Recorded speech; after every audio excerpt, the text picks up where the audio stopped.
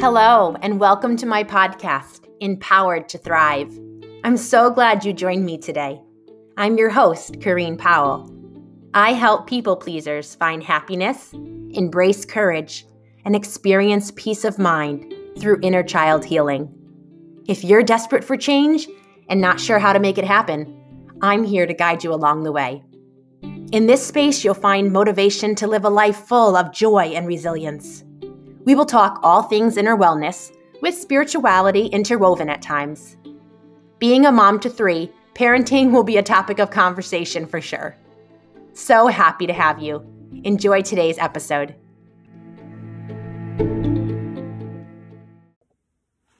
Hey everybody, I am so happy you're here with me. And I'm really excited to talk about how we can create more depth and connection in our relationships. I'm going to touch on parenting and relating with our children, but let me just confidently tell you that this is a message for all of us to create depth and connection within all of our relationships.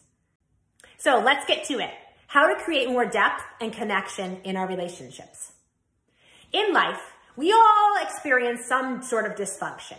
And then there are those of us that have trauma or tragedy that marks our life or marks certain seasons of our lives. In those experiences, we learn how to cope. We manage through them, and sometimes it becomes an unhealthy, toxic way of managing. Now, there is no shame in that, but here's what I want to say. We don't have to live that way all of our life long. I learned how to people please. From a very young age, I learned that if I just did what was right, if I just didn't express how I really felt, then I could keep the peace. Then I would be safe. Then my world would feel a little bit better at the expense of losing myself.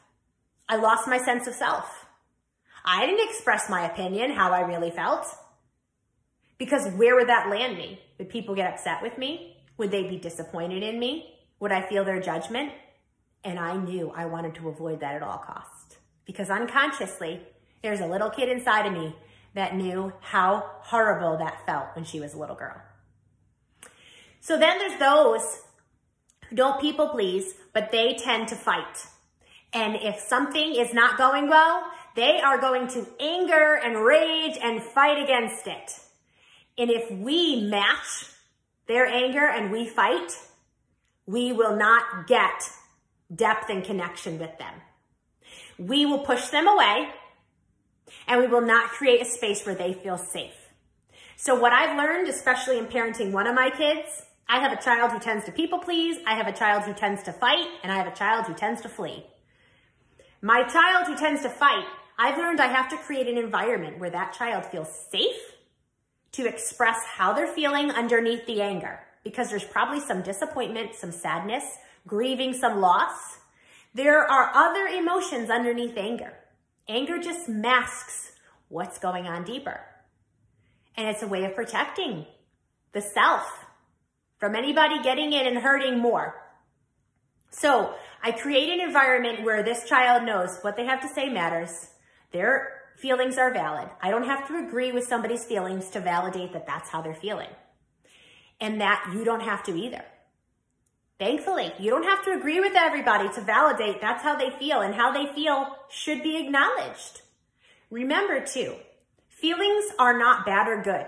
They're indicators of what's going on deeper inside of us. To be angry is okay. What we do with our anger, that can become a problem. That can be where it goes down. But to have anger is just anger. It's just an emotion. It's just the energy inside of us. To feel sad is okay, but why do we feel sad? Sometimes you feel sad, you recognize what you lost, and you actually then feel better once you've acknowledged and felt the sadness. But remember, sadness is not a bad thing. Even being overly excited, sometimes that scares people and it freaks them out a little bit. But these are just emotions. Emotions don't come in a package with a pretty bow on top. They're messy.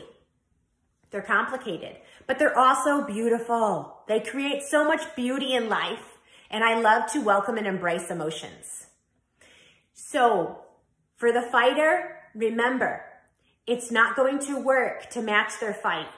What could help is recognizing, understanding, empathizing, validating what they're saying, and helping them to even understand what they're feeling. And then there's the person who might flee. For that person, they need to know there's a safe place to come to. It doesn't mean you have to run after them and tackle them and say, I love you and you're safe. And I'm here. Sometimes my child that runs off to their room, I go and I say, I'm here when you're ready. Or sometimes I sit with them on their bed, and if they say they don't want me to touch them, like they don't want me to put my hand on their back, then I won't. I'm not hurt by that. I get it. They're expressing they want space, and I want my kids to express themselves. I want my children to know that they can say something to me and I can be okay. They don't need to control me, and I don't need to control them. And that's not to say that I don't struggle with that. Sometimes I struggle. I want to help my kids so much that I try to control how they respond. But I'm working in a way to get myself to a place where I can just let them be. So helping the person who wants to flee to know they have a safe place they can come to, they can express themselves. And even if you have something to say because you're triggered, that creates some conflict there, you can acknowledge, hey, I've got some things that I'm triggered in, but I want you to know that you're still safe to express yourself and you're loved and I care about you. And when you're ready, I want to give you a hug. And when you're ready, I want to talk about it.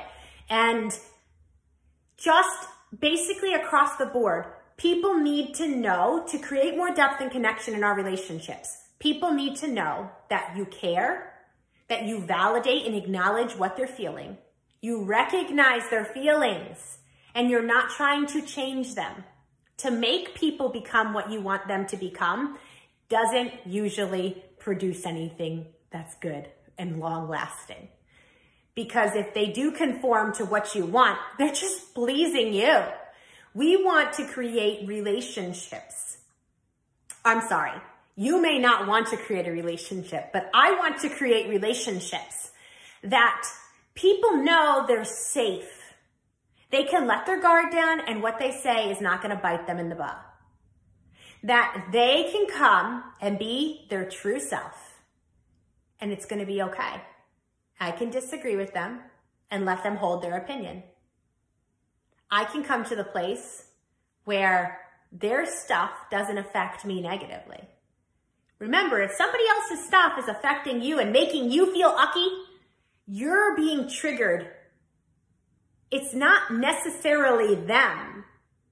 What they're saying is reminding you of something you've experienced in the past, or it's triggering a belief you think about yourself or about life, and it's making you feel that uncomfortable sort of way.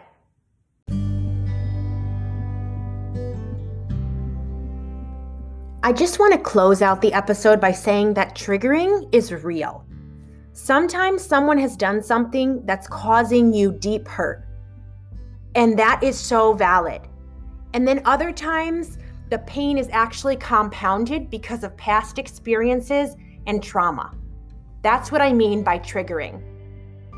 Something feels worse to you because actually it's not only what's happening in the present moment, it's compounding what's happened already to you in your lifetime.